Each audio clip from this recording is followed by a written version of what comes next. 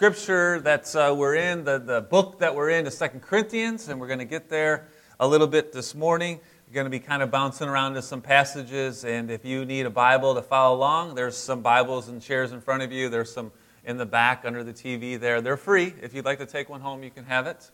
It's our gift to you, and as well as you want to drink some coffee in a new cup, there's some travel cups there for you to take as well.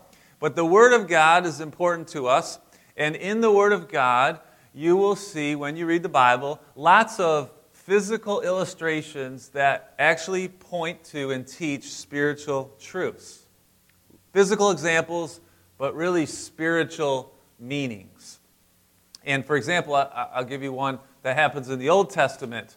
There were these priests that would come from one tribe, the Levites, and they were the only ones that God allowed to mediate for God's people when it came to their sin. They were the ones that could approach God.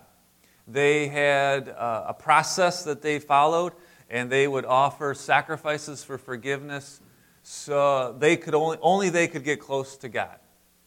But before they could do that, you might know this if you've read through the first 5 books in the Bible, or if you were with us a couple years ago when we went through the book of Exodus.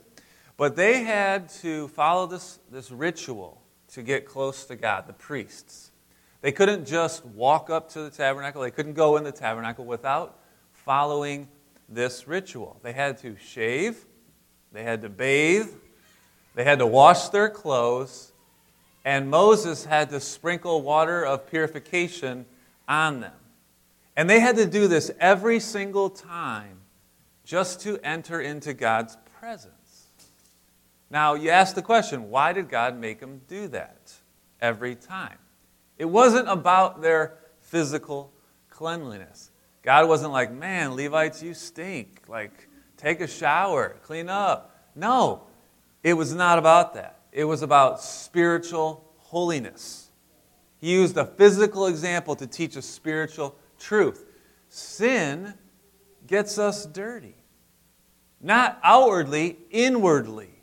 Our hearts get dirty. And if we want to enter into God's presence, then we need clean hearts. Clean hearts. That's important. That's the great truth for us in God's Word. If you want to get closer to God, then you need a clean heart. And I'm going to teach you today how to cleanse your heart and how to keep it clean. Would that be nice to know, how to cleanse your heart and keep it clean?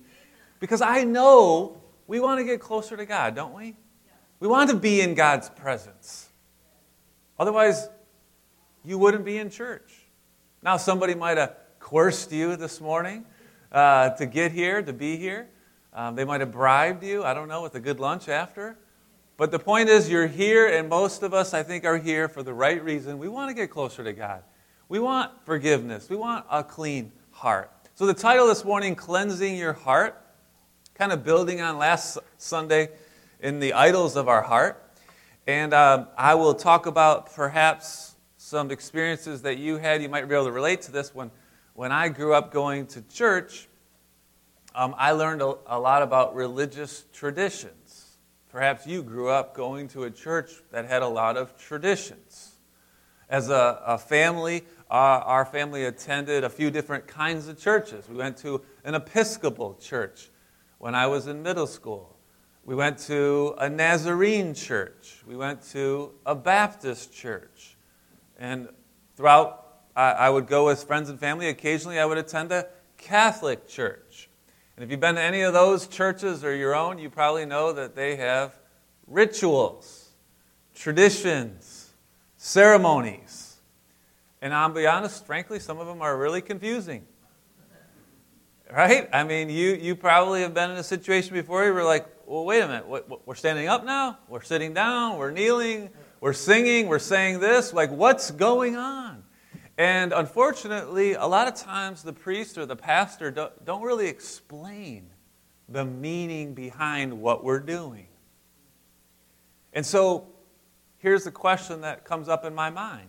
When do these religious rituals push us away from God rather than what they're supposed to do, draw us closer to Him. You see what I'm saying?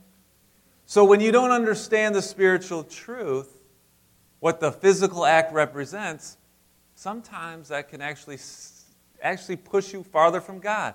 There's an old saying, religion is man's way of messing up our relationship with God. It's those traditions that push us away. Here's the case in point. The religious Jews during the days of Jesus. There were a lot of religious people in the days of Jesus. They were called Pharisees or scribes. Those were the two main groups of very religious people. They wanted to get closer to God, and they thought it was through their traditions, through the law, the Moses and the Ten Commandments, they would get closer to God. So they were zealous for their traditions. There was this one situation in Matthew 15 where Pharisees and scribes came to Jesus. They came straight from Jerusalem, the Scripture says, Matthew writes. And they asked Jesus a question. Why do your disciples break the tradition of the elders? For they do not wash their hands when they eat. They had a ritual where they would wash their hands before they ate. I will be honest with you, at 8 years old, I could have been a disciple of Jesus. I did not wash my hands before I ate. I would get to the table and I would, want to eat dinner, and my mom, who's actually helping downstairs with the children church this morning, but you'll have to let her know that I gave her props here. She would make me get up and go wash my hands. Right, Mom? All the moms out there, you know what I'm talking about. Wash your hands before you eat. Well, clean hands were supposed to point to clean hearts. That was the truth, but the religious people in that day were just obsessed with literal clean, going through the ritual, not understanding the purpose of it, the truth of it. And so Jesus corrects them. He says in Matthew 15:18, he says, but what comes out of the mouth proceeds from the heart. That's what defiles a person. Out of our heart comes evil thoughts like murder and adultery and sexual immorality and theft and lying and slandering. That's what defiles a person. But to eat with unwashed hands, that doesn't defile anyone. I wish I would have known verse 20 when I was a kid. Hey, Mom, I'm in the good. She still would have made me wash my hands, though. Jesus also calls them hypocrites, calling religious people hypocrites because, he quotes Isaiah 29, he says, this people honors me with their lips, but their heart is far from me. These guys sounded religious. They looked religious, but their hearts were dirty. It was full of sin. And Jesus explained this in detail. These were religious people who would have said that they honored King David. They looked from King David comes the Messiah, and they would honor King David, but they didn't act like King David. Last week, if you were here, we talked about King David and his example. First of all, he was from a young boy called a man after God's own heart. Named the second king, anointed the second king of Israel. And he was a man after God's own heart. He was the golden child. He was like the perfect Christian, right? Then, what happened? He messed up. Big time he messed up. He had an affair, and then he had her husband killed. Now you think to yourself, wow, that's pretty bad. He got his heart really dirty. He messed up. But what happened next in the life of David? He fessed up. His confession is Psalm 51. And my favorite verse out of there, verse 10, he says, create in me a clean heart, O God. Renew a right spirit within me. David understood lip service with God doesn't work. Going through the motions doesn't work with God. You can't just show up to church and it counts with God. He understood. If you want to get closer to God, you need a clean heart. It's your heart that has to be cleaned. It's not the traditions, it's not the rituals. Which brings us into 2 Corinthians, which is the book that we're going through. In chapter 6, last Sunday, verse 11, the church in Corinth, these Christians, were holding back. And Paul was writing this letter to them and saying, listen, you're holding back. He says specifically, verse 11, you are restricted in your own affections. And I unpacked that for us last week, and I said what that means is their heart was the problem. It was divided. They had some other affections, some things that were more important than God. And he said, open your hearts. And I said that's equivalent to saying, remove the idols of your heart. Nothing should be more important to you than God. And what was it that was more important? What were the idols of their heart? What was capturing their heart back then, 2,000 years ago?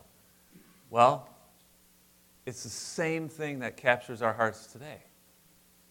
People are people. Doesn't matter what century you're born in. We got the same problem. We get caught up worshiping things of this world. Worldly things become more important to us than God. John, he understood that. John was the disciple of Jesus. He wrote the Gospel of John. He wrote Revelation, which we're going through on Wednesdays. He wrote 1st, 2nd, and 3rd John, little letters to the church. And in 1 John 2, he writes, do not love the world or the things in the world. If anyone loves the world, the love of the Father is not in him. And then the verse you'll see on the screen, verse 16, he says, all that's in the world. What's in the world? Desires of our flesh, desires of our eyes, and pride of life. He says that's not from the Father, that's from the world. And by the way, the world is passing away. But the Lord, the will of God, that goes on forever. So it causes us to think about what we worship, what we desire in life.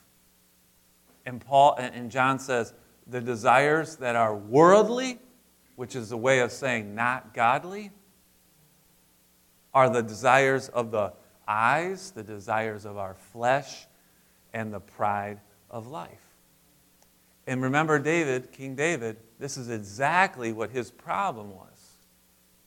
He had a desire of the eyes and of the flesh. He wanted something. He saw a young, naked woman bathing. And that will catch any man's eye. You see a young, naked woman bathing, it caught his eye. But he didn't turn away like he should have. He kept looking. And he got tempted. And he pursued her. And he found out she was married. He couldn't get her out of his head. He lost his self-control. He gave in to his desire for her. And he sinned terribly.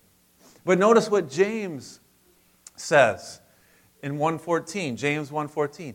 Each person is tempted when he's lured and enticed by his own desire. Temptations are different for everybody. What tempts you doesn't tempt someone else necessarily. What tempts you is your own desire, things of this world. And you know you. You know what your flesh craves. You know what your eyes lust after. You know what feeds your ego, don't you? Things of this world. Things that are not godly, and they tempt you. And they will keep tempting you. And sometimes that could make you feel hopeless. And I certainly don't want you to leave church and feel hopeless. Oh my gosh, I got these desires. They've been beating me up for 30 years, 40 years, whatever. I don't want to keep feeling tempted and falling and getting up. I don't want to keep. How do I change? How do I change? How do I change my desires? Because there's temptation everywhere to lie, to cheat, to steal, to be gluttonous, to gossip, to gloat, to curse, to criticize, to conspire. How do you change the desires within you so that you don't love worldly things? Paul writes this to Colossians 3:2. You set your mind on things above, not on things that are on the earth.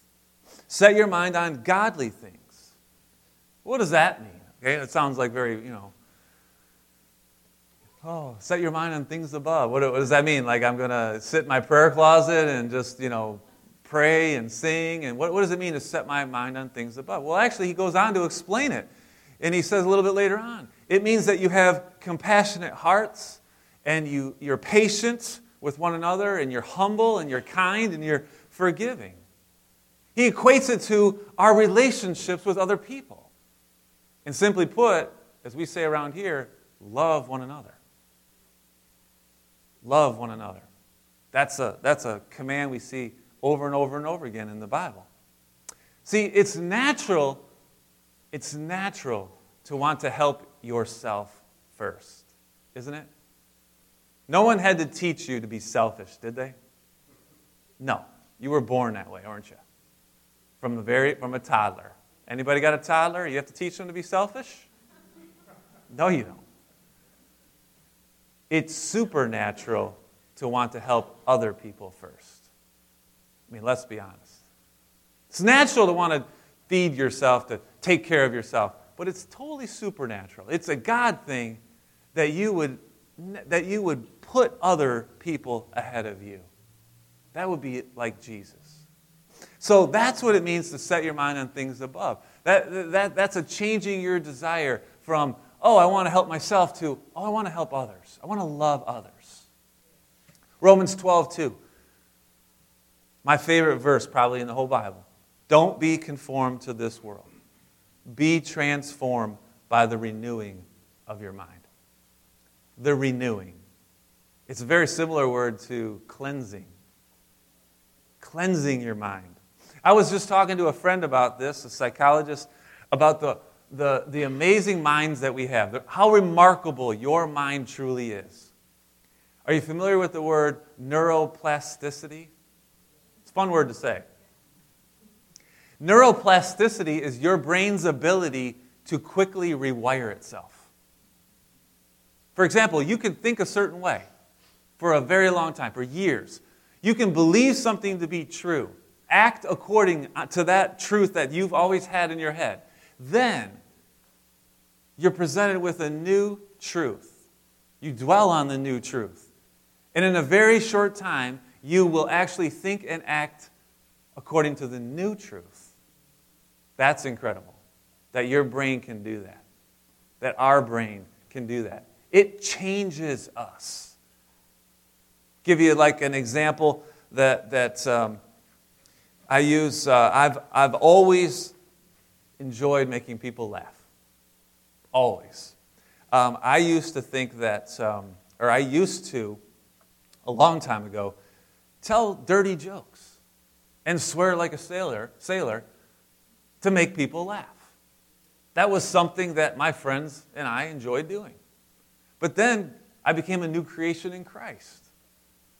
And I renewed my mind with His Word. And things began to change. And the Lord showed me a new way. He said, you can tell clean jokes and people will still laugh. And I can even tell them in church.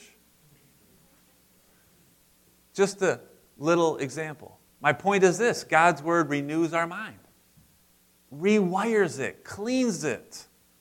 Because all Scripture is God-breathed, useful for every Christian, Timothy was told by Paul. And along with the Word is the Spirit that lives in us, the Holy Spirit dwelling in us, transforming us to be more like Jesus. Paul even uses the word, you can have the mind of Christ. You can think like Him, you can live like Him, you can love like Him. You can desire what He desires. Think about that. Because if you're a Christian, by that name alone, that means you're one who follows Christ. You're a Christian, a follower of Christ. Then wouldn't you want to live like Him, think like Him, walk like Him? And that's what it does. That's what the Word of God does when we renew our mind with it. When we read the Bible and we constantly are dwelling and meditating on truths of God's Word. In fact, here's how you know you're on the right track. John 15, Jesus says, if the world hates you, know it's hated me before it hated you. If you were of this world, the world would love you as its own. Because you're not of the world, though, I chose you out of the world, he says, now the world hates you. Easy indicator to know if you're on the right track, if God's changing you. The world hates you. I know that's not comforting probably, but really what I mean is that it's the darkness of the world that hates you. Because you're the light. And when you shine your light, you're bringing, you're opening up places where they're keeping in the dark, and they don't like that. People won't like that. Their true colors being revealed, they're not going to like you for doing that. And you're not doing it because you're trying to show them up or judge them. You're just being what Christ has called you to be, the light. So, how do you change your desires? How do you change your desires? Fix your eyes on Jesus, the author and perfecter of your faith. We put signs out on our windows there. When my vision was as people leave, they will walk down those steps. And when you walk out the door, you look at those signs and they're reminders of great truths. One of those signs says, fix your eyes on Jesus, the author and perfecter of your faith. You run a race, you fix your eyes on the person in front of you. And the more you run, the closer you get. And that's Jesus. Fix your eyes on him. Set your mind on things above. Love one another. Renew your mind with God's word. Be transformed. This is how you keep your heart clean. This is how you do it. But how do you cleanse it if you messed up? If you stumble, how do you cleanse your heart? Well, James chapter 4, verse 8 tells us to draw near to God. He draws near to you. Then he says, cleanse your hands, you sinners. Purify your hearts, you double-minded. Now, what does that mean? What's a double-minded man? Simply put, it's somebody who tries to serve two masters. And Jesus said, if you love one master, you're going to hate the other. So James is saying, if you want to cleanse your heart, then you need to choose this day whom you will serve. And Joshua said, as for me and my house, we will what? Serve the Lord. That's right. So if you are here today trying to come back to God, trying to put him first in your life, think about the first or the greatest commandment, what Jesus said. The greatest commandment is to love the Lord your God with all your heart. So that's what James is saying. Don't be double-minded. You can't serve the world and serve me. Pick me. Love me. Put me first. That's step one. Then need to confess your sin to God. 1 John 1:9. We went over this morning before we took communion. Confess your sins. This is an ongoing process for us. We mess up, we fess up, God cleans us up. Confess your sins. He's faithful. He cleanses us. And I just like this verse because it's a call for us to really be honest with God. I already told you what confession really means. You're agreeing with God. You're not making him aware of something he doesn't know. You're agreeing, God, yes, I did mess up, and I need you to forgive me once again. I need to be clean or cleansed by you once again. God has made it very easy for us, by the way. It wasn't always this easy. Let's go back to the Israelites and their process of being cleansed. They had to purchase an animal, a lamb. They had to bring it to the temple. The priest had to do his ritual, his cleansing ritual, and he had to be prepared for that. But then he would bring the lamb, and the priest would take the person and the lamb, and he would place the hand of the person on the animal and sacrifice the animal, and the blood was spilled out on the altar. I mean, it's just a messy process, right? In a lengthy one, in the whole thing, just to be cleansed. But then we read in Hebrews 9, if the blood of goats and bulls temporarily made pure the flesh, how much more does the blood of Jesus Christ permanently purify us? Isn't that wonderful? He's done all the work for us. We learned back in 2 Corinthians 5. He made Jesus to be sin who knew no sin, so that in Him we can become the righteousness of God. In 1 John 1:7, what is it that cleanses you from your sin? The blood of Jesus. The blood of Jesus. The sacrifice that was made. God has made it easy. He's done the work. What do? Confess it. Agree with Him. Confess your sins. And lastly, what I think makes Christianity so unique is that our God became like us. Our God became like us. No other religion can say that. God sent His Son, Jesus, to become like us. Now, I understand. It's a mystery. It's like the Trinity. How do you grasp it? But how do you grasp Jesus as fully God and fully human? We can't, because we're not God. We can't grasp it, but it is a truth. It's a truth that's taught in the Word of God, that Jesus was both fully human, fully God. And so as a human, Jesus understood some things we understand, like sorrow and grief and pain and fatigue and weariness. So when Jesus says in Matthew these words I'm about to read to you, to us, we understand it's empirical. He experienced it. He's honest, and it's inviting. These are the words I'm sure some of you are familiar with, Matthew 11, verse 28. Come to me, all who labor and are heavy laden, weary, and I will give you rest. Take my yoke upon you. Learn from me. I am gentle and lowly in heart.